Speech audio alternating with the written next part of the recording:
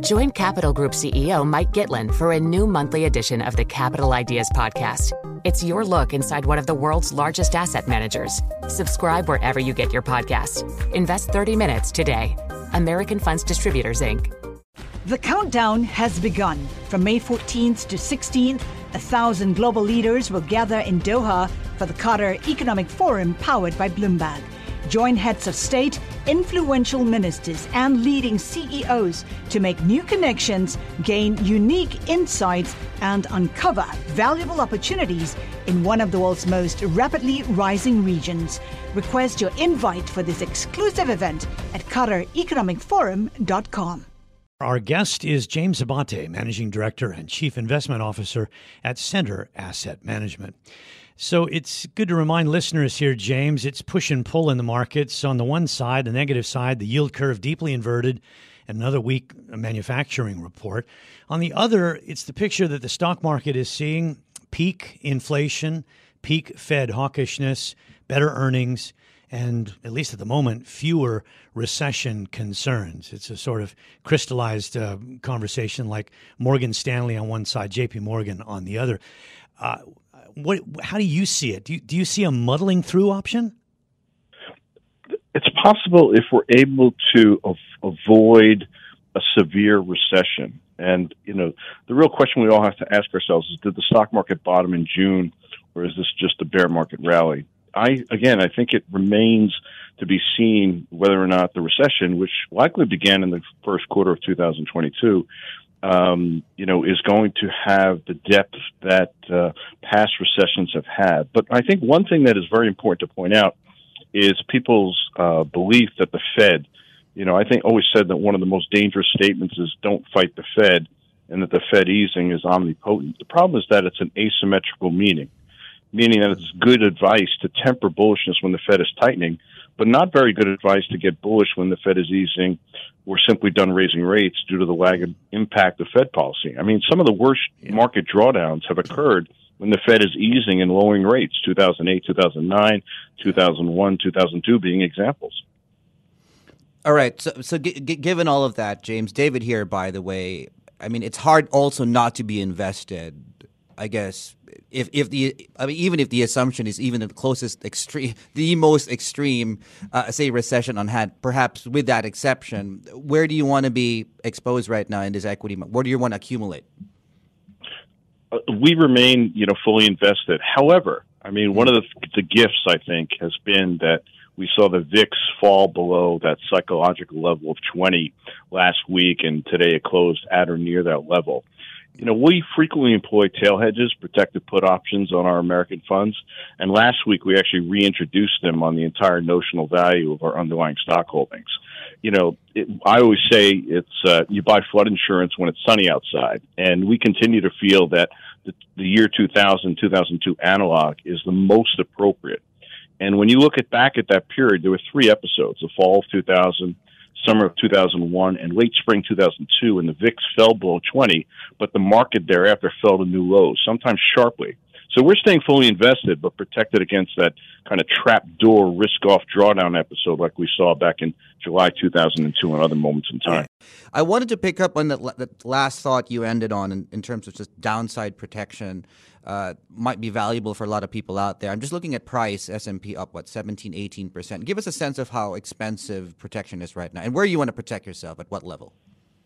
Well, I think you want to protect yourself for a deep drawdown. I mean, right now you could get almost 20% out of the money put options on an S&P 500 with a 6-month maturity for essentially 1% of the net asset value of underlying holdings, which is very attractive. Again, using the analog that you want to buy flood insurance when it's sunny outside, when volatility is at these levels, that is the opportune time to hedge if you feel that indeed there's the potential for those kind of trapdoor environments in terms of drawdown on the horizon. So again, I think that's how you want to basically use opportunity. But that being said, I'm of the belief that volatility is in a new regime. In that sense, meaning that the historical trigger to potentially loosen or sell options is when the VIX has reached 35 over normal market cycles. I think 45 is the new 35. And in terms of, downside, 25 is the new 20 to a certain degree. But this has been, I think, a technical rally within a bear market that has provided an opportunity for risk-aware strategies like ours to be able to use hedges while still maintaining a fully invested posture. It seems hard to believe that this Fed wants to do what Volcker did. They seem to be a bit more dovish than what Volcker eventually had to be. Is it possible that the Fed is already less aggressive? Because the market is already talking about 50 to 75, not 75 to 100. This Fed cannot be Volckerish. It's impossible because, the amount of interest paid on the national debt was, $560 billion or so dollars last year, including government transfers. That alone is 20% of what income taxes were for the fiscal year 2021. But the average interest rate paid on the debt in 2021 was 1.5%. So if the Fed actually genuinely wanted to be Volckerisk in terms of what it wanted to do with interest rates and get near the CPI level or even near the PCE level, it would simply crowd out all other spending. And there is no appetite to basically reduce defense spending, Medicare spending, or anything else, or blow out the budget at this point in time. Yeah, that's very real. On the ideal side, did Volcker get too much credit? I mean, it was a deep recession. Millions of people tossed out of work. Yeah, I mean, he crushed inflation, and some people say that it ushered in decades of steady growth and low inflation. But didn't globalization and technology play even a bigger role in that? I agree 100%. People forget, farmers, coming with mass tractor demonstrations in Washington, D.C. in the early 1980s. Factories, car factories, just shutting down because of the uneconomical environment from interest rates. Housing markets just simply collapsing. Everything always looks nicer when you look back in history, whether it's a deep recession or going to basic training. I mean, these are things that, people always have to look back on. And at some point, and Elizabeth Warren had a editorial in the Wall Street Journal talking about this very fact. At what point do we sit here and say, do we want to, basically destroy growth for the benefit of inflation, it's solely to basically take into consideration mistakes that may have been made in the past by the Fed to rectify? So that takes us into almost the core question. I mean, is a recession necessary? Yeah. Or how do you define what might be necessary? Let's put it that way, because I don't want to get stuck in the concept of a recession, because technically, let's call it a spade a spade. It was 2 quarters of contraction, wasn't it? That's right, but the trend is continuing down. And if you look at forecasting mechanisms like ECRIs, leading indicators, the ISM, they're all pointing to recession, that we're already in the recession and it's potentially going to be getting deeper. And if you start to look at the things that are eminent from a recession, profit margin compression, layoffs and others, I think we're probably 1 or 2 quarters away from that happening. I think the one thing that could be the saving grace is that, and what could allow a quick exit from a recession, is the low level of tangible capital investment this cycle, which historically has been an overhang on top of elevated inventories. This cycle, most of the excess investment went into intangibles, which simply go up in smoke, leaving losses, but little excess capacity. So that, NFT of a monkey is probably not going to sit there and be excess capacity at some point in the future. Okay, I said I wanted to bring it around to China. We have very, very low confidence in consumers now, and housing crisis, and there's a lot of policy involved in this. I raised the notion of it being an own goal in our conference call earlier, and I mentioned that just before the break. What do you think? I mean, should we read that China's weakness is mostly self-inflicted and maybe doesn't spread as much to the outside world as some think?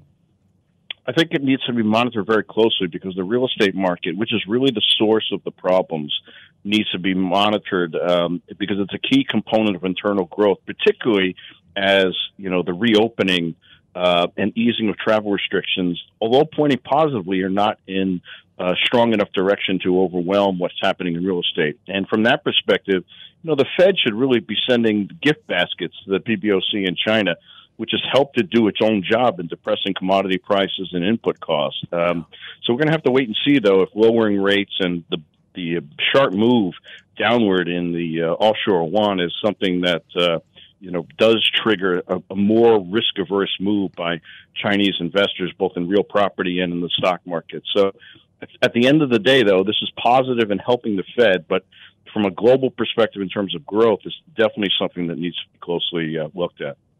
And simply from an asset allocator perspective, and I guess this really also depends on what your mandate is as a fund manager. I mean, just generally, what do you think about the pricing in this Chinese market? Well, equity market almost distressed, credit market, don't get me started, right? I mean, is this almost an opportunity of a lifetime here, if you believe, of course, China will eventually get itself out of this?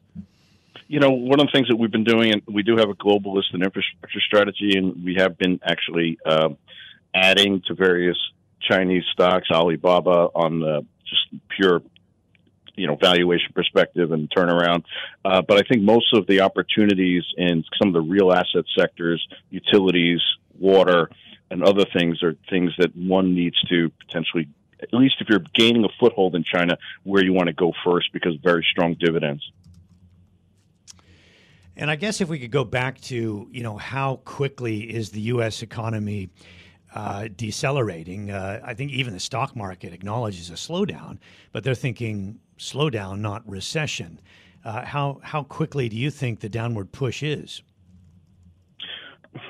The real issue, and with regard to the stock market, is will the aggregate drop in revenue and profits overwhelm the benefits of potentially lower interest rates or the Fed just simply easing up on tightening? I think you always have to just step back. Remember, in terms of valuation of the market, a PE ratio is a function of interest rates. The lower, the better, and growth, the higher, the better.